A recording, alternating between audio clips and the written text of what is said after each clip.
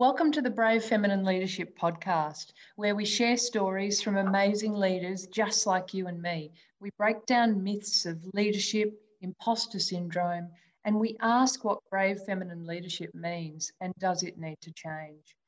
All of these interviews were originally recorded in video format.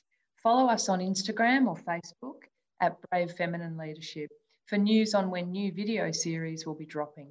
It's wonderful to meet you. Drop me a note if the content resonates. Melissa at bravefeminineleadership.com. Let's get brave. Welcome to our interview series on brave feminine leadership. I'm excited to have Sally Hayden join this morning. Sally, wonderful to have you as part of the conversation. It's great to be here. Hey, Melissa. Okay, so I'm just going to quickly share with the audience some of your background, Sal, before we get going. So Sally is a digital and customer experience leader. She led the digital sales and service transformation for Telstra, has led teams of over 11,000 people across 3 countries. Sally has always played active diversity and inclusion roles, including as a member of the Gender Balance Council for the Do Telecommunications in Dubai. Sally's had a global career, working across the UK, Australia, India, the Philippines, and has very recently returned from Dubai. She's a proud mum of 2 boys, Buddy and Kip, married to Matt, and has Ned, her Yorkshire Terrier, who's also been part of all those global adventures.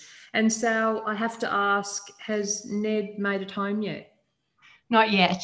So he's almost home. He's living it up on the Palm in Dubai in an amazing dog hotel. But he'll be back at the end of the month. So it's very, very fresh for you landing back in Australia. How long have you been back for now?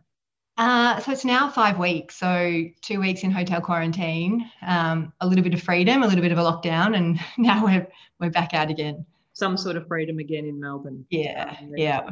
So fantastic to have you, as I said, as part of the conversation. So thank you for joining us. I might just hand over to you and ask you to share a bit more about your background and why you are who you are. Sure. So I've just returned from heading up digital and customer experience for Do as the Executive Vice President. But maybe I will start from the start. So I did a commerce degree at uni, and I had a part-time job that was in a chicken shop, and then I got offered a job in a call centre as my part-time job, and I thought, wow, amazing, it'll be clean. It was great money. So I did that while I was at uni, and I really enjoyed it, talking to people, and that was a great job. And when I finished, they offered me, this was back in the day where good salespeople used to get promoted. So if you could sell, you must be able to lead. Yep. So they offered me a job as a team leader. So I thought, yep, I'll do that. I had no idea how to lead people. They transferred me to the Sydney office, and I found myself leading 28 salespeople of varying ages. And it was pretty daunting, really daunting, to be honest. And I had so many sleepless nights thinking, what do I know? What do I know about leading people? You were really pretty young as well, weren't you, at that point? Yeah, so this is like probably 22 at this stage, 21, maybe, early 21s. So really young. And I remember having this sort of light bulb moment one night when I was really struggling, thinking, well, I know how to sell. I can teach these people how to sell. That's what I'll do. I mean, basically coaching. I didn't even know the word for coaching in those days. And that's sort of what I did. So I really focused on making my people the best that they could be in my team. And I was really successful. So I got bigger and bigger roles. And at 23, I was leading a contact center of an outsourced provider of 800 seats, lots of different big name customers and clients. Which was, I sort of just had this crazy courage. And I look back on it now, and it's probably youth. But I found myself, I had 3 peers. There was 4 of us who split up the contact center. They were all men, all at very different life stage to me. So most of my friends were sort of still in uni, very, entry-level roles. And they were middle-aged men with families. And so I think that is probably where a couple of things happened for me. I definitely started my imposter syndrome, and I can talk about how that sort of evolved throughout my career. And I knew if I worked hard, I could do it, but I always felt I had to work harder. because I was coming from I didn't have their experience. And those two things really played out for me. And I didn't really have a voice in those days. I did with my team, and I knew I was really confident there, but sitting at that table, I didn't have a voice, which is really interesting. So I did that and learned sort of how to have a work persona and a home persona. And my work persona was just not me. Okay, so let's stop on that, because I think that's really interesting. What was Work Sally? So Work Sally was serious. And in her spare time, she played golf. I had never played golf in my life, but they talked about it all the time. And I felt like I couldn't say, well, I went to a nightclub and sang karaoke on the weekend. Like it just didn't feel like something I could be. So I pretended, and I learnt lots of phrases you could say about golf. But yeah, I put on a persona when I went to work for a long time. I just need to check in with you. Have you ever played golf since? I had golf lessons. My husband gave them to me very early on in our relationship, and I hated it. I've played putt-putt, mini golf. Yeah, so it's not like this pretending to like golf at a certain point ever developed into anything. No. Okay, no. Cool. So we've let golf go then, have we? Yes. Yeah. But I thought I very much for a long time had this work persona. But, I was successful, and that hard work, and I was going to work at it, was really helping me. I left that role and actually left Sydney and went backpacking with my best friend. And then we arrived in London and started working again. And this is sort of where I started just getting bigger, more broader roles. I was, responsible for always contact centers were part of what I did, but then I sort of moved into customer service strategy and supporting customers. And I look back on that time, and I mean, we were having the most amazing time, traveling Europe on the weekends. It was fantastic. But I was kind of just chasing bigger and bigger roles. So if I look at my CV, every 2 years I was moving up and up and up. And it was amazing learning, really amazing. But I still had this compartmental work and home self. And then after 10 years of that and a little stint in India, I decided I had to come home. My sister was having babies, and, you want to be part of your family's life. So I moved home and I started at Telstra. And this is sort of where I feel like I grew up in the workplace.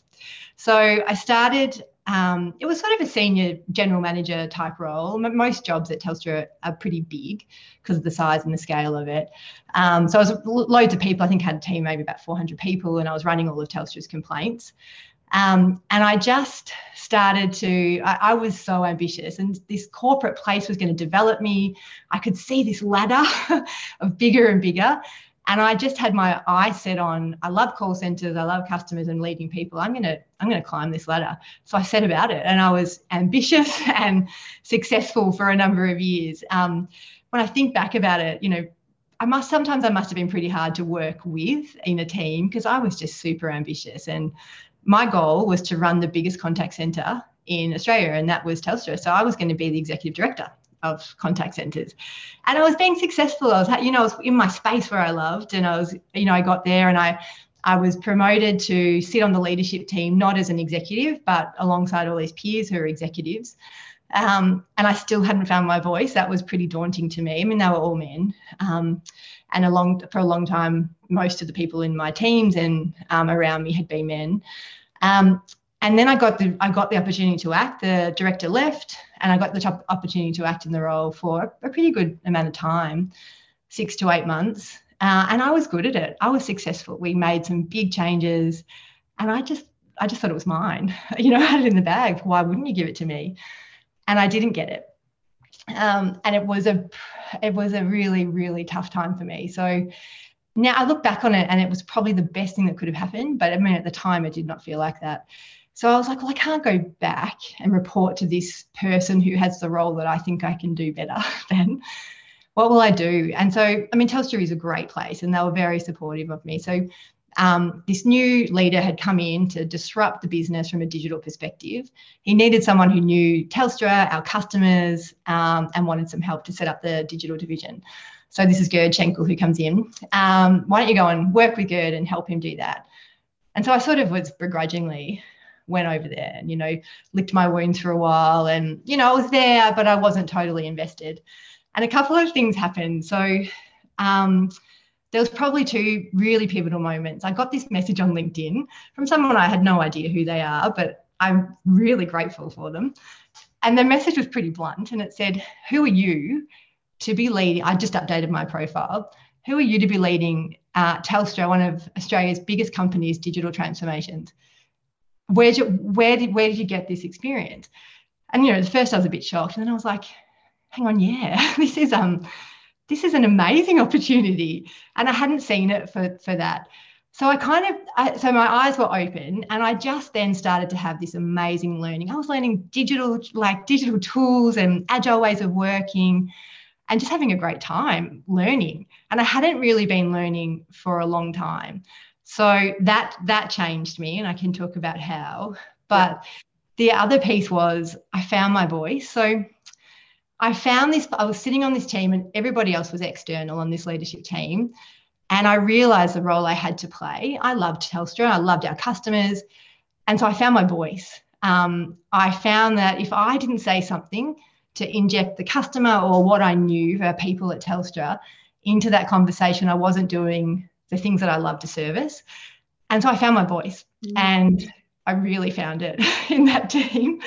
Probably sometimes they wish that I might not speak up so much. Yep. But I really started to learn the value that I bring as me, not as, the pretend executive who plays golf on the weekend, just as someone who really cares and gets what our customers need and truly knows the people who work at Telstra and serve our customers. And so that was just like such an amazing opportunity out of something that I thought I would never have gone after. So then I sort of thought, well, what do you do after this? I just want to learn now. Like call centres, and I will always love my time in call centres. Customers and people are what, and leading people are what make me me. But I was just like, what else can I learn? And, started to get really hungry for that. I then I went and had a baby, my first son, which was great. I was still pretty ambitious, and I still am, but I remember getting ready to come back to the office, and I was going to come back part-time. I wanted to do that for a little while. And my first thought was, how am I going to hide this part-time work? And that's what I thought I should be doing, because there was no role models around me that talked about working part-time or that did, or it just wasn't part of the conversation then. And this was 7 years ago. And then I actually just had this thought, well, what if I don't hide it?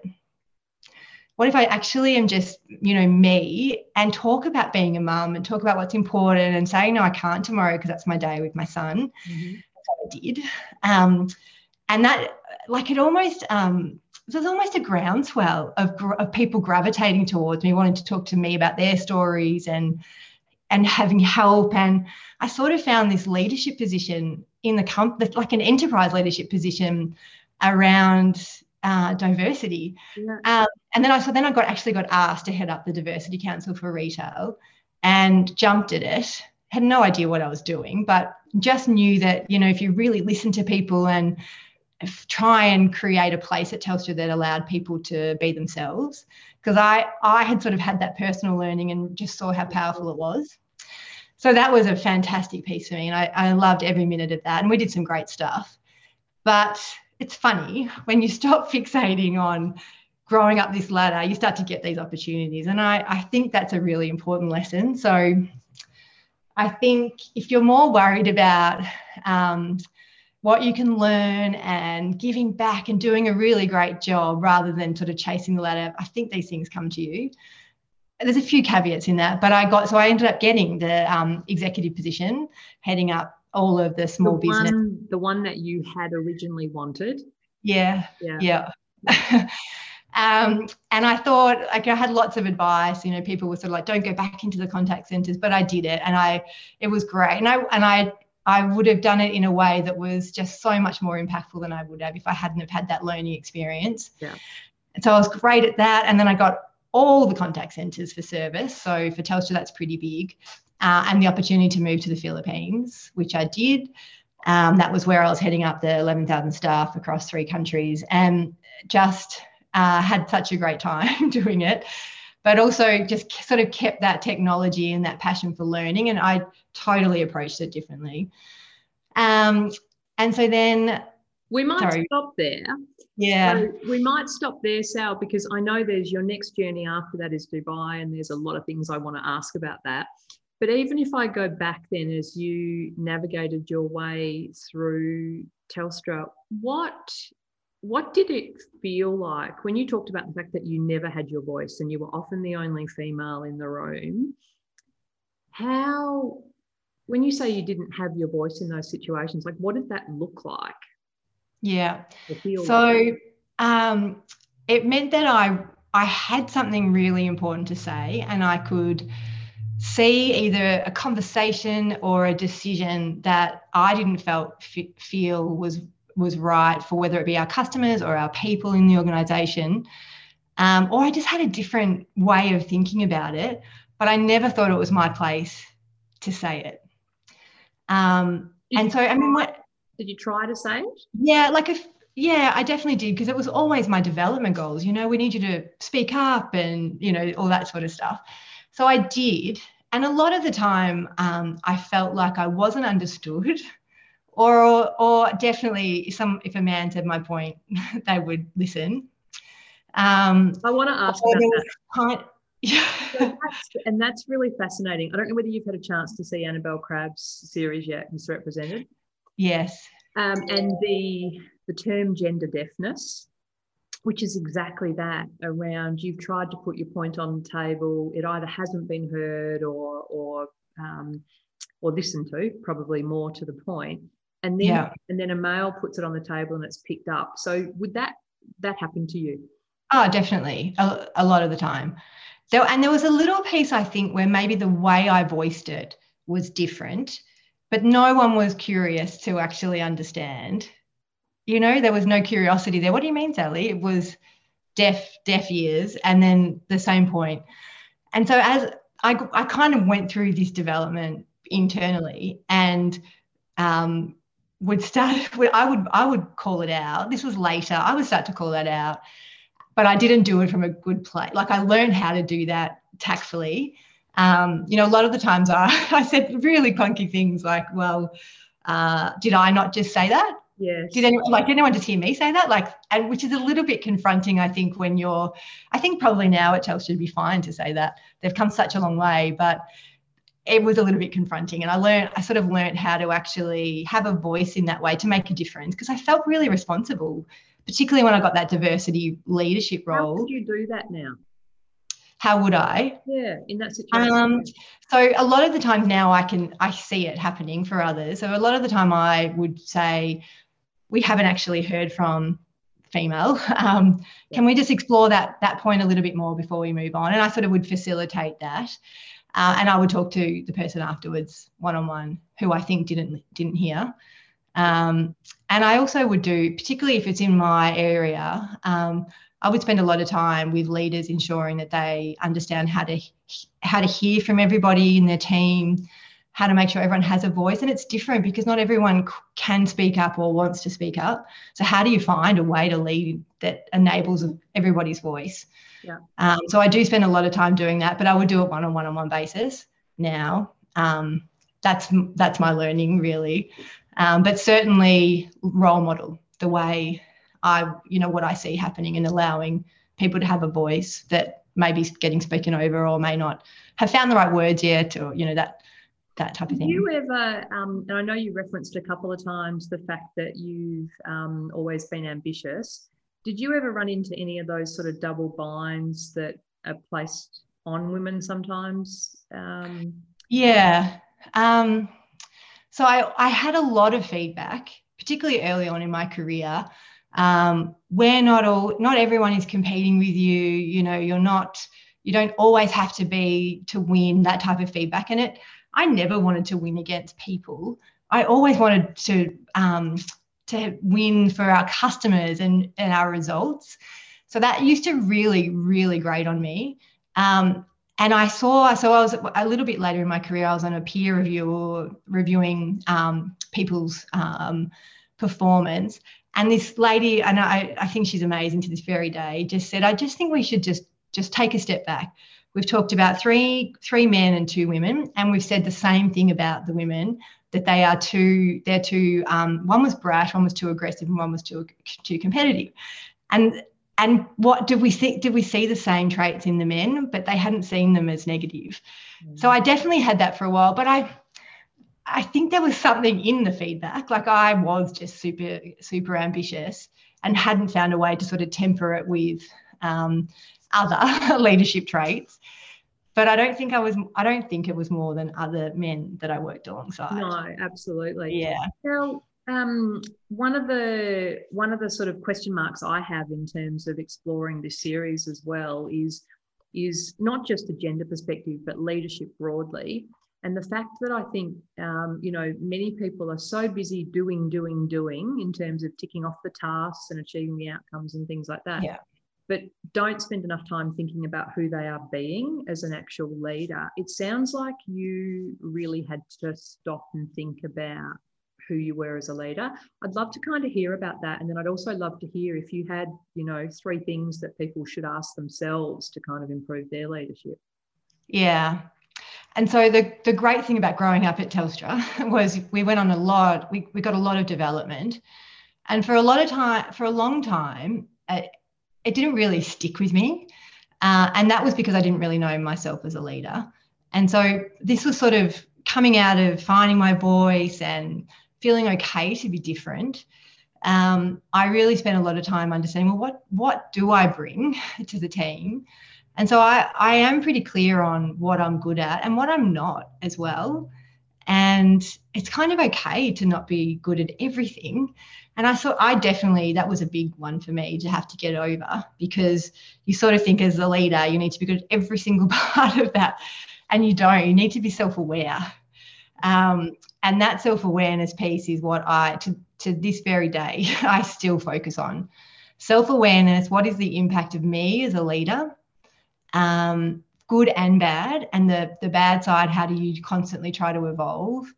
And constantly learning. I think having for my higher purpose now, I mean, there's obviously what I give back to customers and people is to learn. And I think it's a different place. It puts me in a different place because you have to learn about yourself. The learning could be within as opposed to the what. And so what would be the 3 things you'd suggest that someone kind of asks if they want to improve their own leadership or their own self-awareness? Yeah, so I think definitely the self-awareness piece. So asking yourself, what is your leadership impact? And going really deep on that, like understanding the good and the bad, because there'll be a shadow and that's okay. But the more you learn about that shadow, the more you can understand it and mitigate the impact. I think the piece around why do you do what you do? So it took me a long while to realise that this ambition, I actually love leading people and getting people to change, and I love making an impact for the customer. So I can go now into like any role that as long as it has those 2 things, I can learn anything. And that's what keeps me motivated. And I think you need to know your why. And then the other one, probably the learning. So what are you learning? Whether it be about yourself, what are you learning? If you're not learning, to me, you're not developing, you're not growing. I really want to hear about Dubai. I want to hear about working over there and maybe things you learned that you'll bring back. Yes. So it was such an amazing opportunity to have had. It was very hard, really hard. So I've worked in big organizations. I thought I was great at networking, collaborating, but it was just very different. The way you do that in Dubai is not typical. And you need to earn the trust of others first. There is a lot, and that's probably normal anywhere, but this real piece around they can trust you before they'll work with you and they'll open up and allow you to do things. And I had to work across the organisation, so that building the trust. But the other piece is they're not used to females being in senior leadership roles. So while one-on-one and personally they were super respectful, on the whole, yeah, my voice was totally silent, or it wasn't heard. There's no eye contact. There's a lot of that. So, and it was a really difficult one because I come from a place where I headed up the Diversity Council. It was my job to change this, but wasn't my job to change that in Dubai. And I grappled with that for a little bit. So my job was to learn how to figure out how to be successful for my team there in a way that didn't feel like I was compromising me. So it took a lot longer to get things done.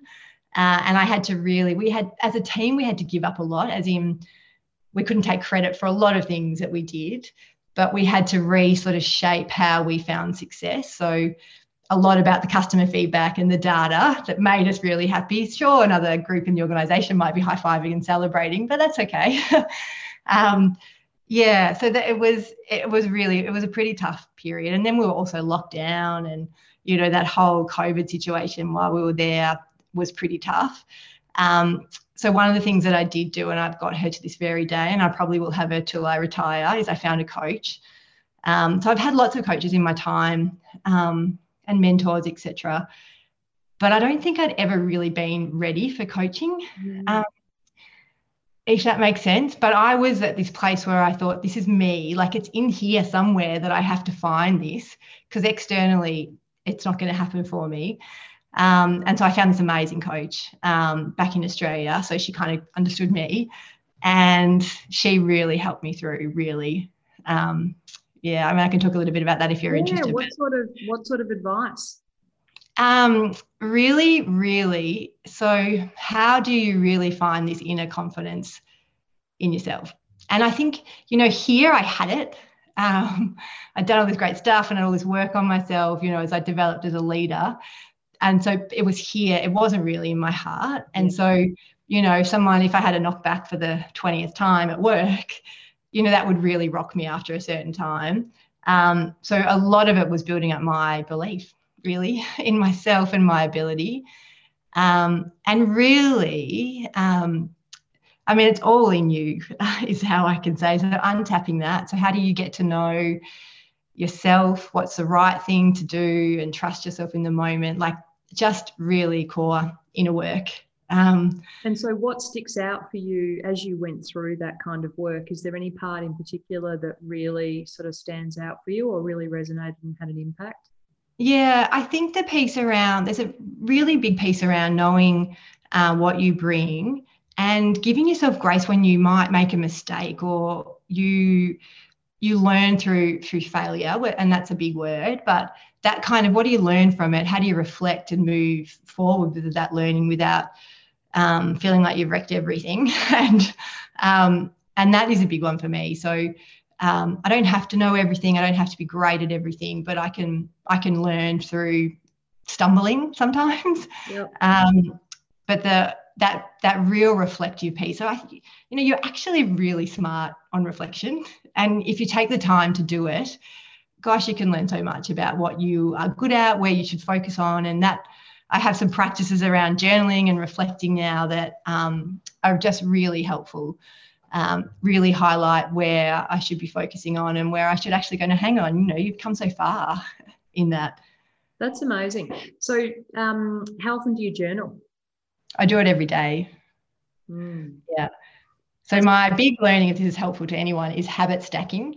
So I love exercise, and at the end of it, I come home and I journal, and then it's, those two things are done and I'm good.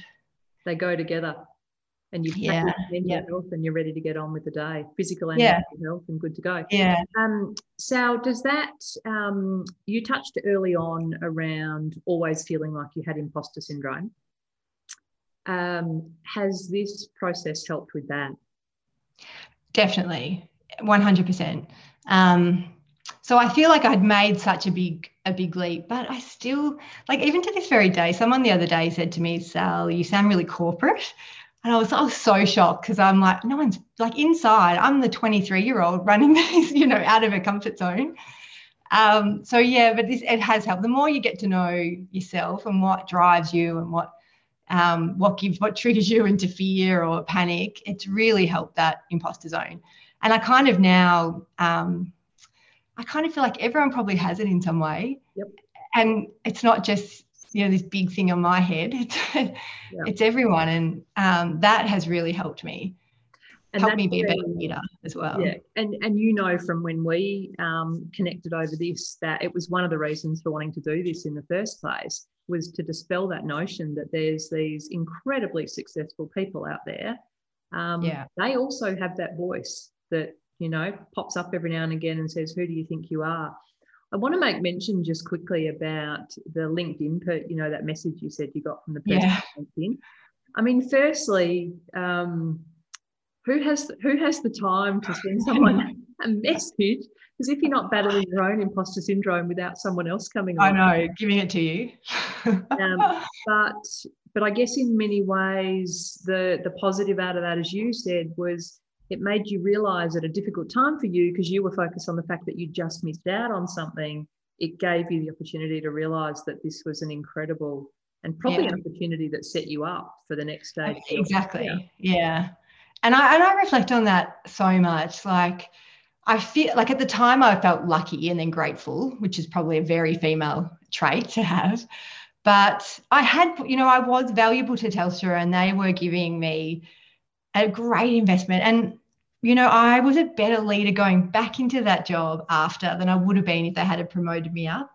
So I feel really fortunate for it, but I also feel like I earned it as well through my leadership at Telstra prior to that. But yeah, that it was such a pivotal part of my career, and now digital is part of what I do, which is incredible, really, considering the learning that I had. Absolutely. So one of the things we spoke about was that we're not seeing enough movement of females into key leadership positions. And some of the conversations I've had in this series, well, one interesting thing is, firstly, we are celebrating the fact that in the ASX 200, we've surpassed the 30% target. So I think it was about 33%, the figures I saw come out. So excellent. At board level, there's some traction and it's really happening. At exec level and CEO level, it's not. And the latest CEW report, I think over the last 2 years, there were 50, this is again in the ASX 200, 50 CEO appointments, and 3 of them were females. And a lot of that's attributed to females either aren't getting or pursuing early enough in their careers line roles, so P&L line roles, or CFO, which are the kind of roles that you see people springboard into CEO from. What's your experience? I mean, you obviously took on P&L roles early. Yeah, early. Yeah. But when I just throw that out there, why do you think females are not in these roles? What's your perspective? Yeah. I mean, I think it's very big, the ecosystem that drives it. So I think it's very hard. It's hard to overcome your unconscious bias. We all have it. I certainly have it. And men have it, and most of the time men are in these leadership roles and they are bringing up people through the ranks like them, that get along with them. And I see that to be part of the problem. There's this kind of environmental piece. So then how do you, some of the target stuff I think is really positive, because it actually challenges that bias to actually look outside of that. But then how do you find the people who will put their hand up? And it's, I learned this in my career. This is later on at Telstra, I expected a promotion of what I was acting in. And I got promoted. So I got promoted, but to a very different role. And when I was speaking to my manager, he just didn't know that I wanted that role. Mm-hmm. And I think there's a piece around female, like the role you missed out on. This is a different, So the role I was acting, this is another, as the executive director of digital. Yep. And I was acting in it, doing a great job. I got promoted to an executive director, but just totally different. And it was kind of like this really awkward conversation. We didn't know you wanted that one, and we've given you this. And there's someone else in that now. And I reflect on that in this question though, because there's a piece around, I think, females, we are female and we have feminine traits around, we don't always ask for what we want, whether that be salary or roles. And I remember this very early on in my career. I knew what all the guys in my team wanted. I knew what they wanted next in terms of their career. And I would never be part of that conversation. And I think men are just good at that. They're good at saying, I want that. And, there's probably a whole heap of stuff around that, feeling confident versus females. But I feel like there's a little bit around either we have to look out and help for females to plan their careers, or spend a bit more time understanding how we bring the right female skill sets into these roles and take a chance. Like if I think about that digital role for me, that was a massive chance that Gerd took on me. In some ways not, but in some ways totally. And it was a good one. It worked for the company. It worked for me. Could we take more chances on females that may not have the traditional experience, but are going to learn or bring other amazing attributes and experiences to the roles? So it's not an easy one to answer.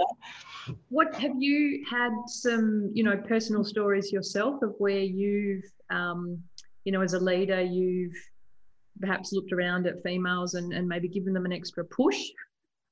Yeah, definitely. And I, wrongly or rightly, I feel like this is part of what I should do as a female leader. And a lot of it. So being I remember this lady, she was sort of junior in one of the contact centres, and bringing her out to have a holistic role across all the global contact centres for Telstra. And she was this amazing talent, totally raw, and had no idea about her value she brings. And she's gone on to do amazing things. I actually saw her speaking at an event online last week where she would never have had the courage to do that before, or felt like the corporate world was for her. And so that's one. And I sort of do feel like it's our role to do that, where we have a leadership impact and we can actually start to change some of that, the stats, really. I'd love your opinion on something. I was talking to someone the other day who's had a very successful career, but would admit themselves, and it's a female, would admit themselves that their leadership style has been very command and control. I think, there's enough evidence now saying that doesn't necessarily cut it and isn't going to in the future. Yeah. And I can kind of, if I scratch the surface, I can see that there's a bit of a belief there that the outcomes she's delivered, the high performance outcomes she's delivered, have come about because she's been command and control. She's maybe micromanaged and to get outcomes and things like that, and may not have been the best person to work with. What's your perspective on that? Yeah, and I really feel for females who were very successful early on. So I had a female leader. I've only had one, and it wasn't a great experience, but it was that, and she had been so successful so early in her career, and I feel like she had to adapt her leadership style in that way, and maybe didn't have some of the fortunate experience or opportunities I had to kind of learn to be myself in the workplace. And I feel like there's a little bit around that as well, and that's why I feel really compelled that we almost have a responsibility back to other females in our network to develop them, bring them up, take chances on them, mentor them if it can't be in your team, but I feel like there's a responsibility back to sort of help. And I don't know always some of these females who maybe have that command and control. They were out there fighting for themselves in this male world. And I kind of feel like I don't judge that they became like that. Yeah. Yeah. You've had a lot of experience in the diversity space as well. What do you think is the sort of key question we should be asking about diversity? Wow. So I think we should be focusing on how do we get as many voices to the table, whether that be to the problem, the question, the team. And if we're focused on that, I think that sort of starts to open up a lot of other things. So differences, whether it be gender, race, you name it. And it also then makes you also focus on how do you hear their voice? Because it's one thing having them in the team, but then how do you enable that voice? And I think if we're just really passionate that we have to get so many minds and different opinions on a problem, whatever it may be, that starts to change the thinking about how you would do that. And my final question, Sal, is from your perspective, what does brave feminine leadership look like, and do you think it needs to change?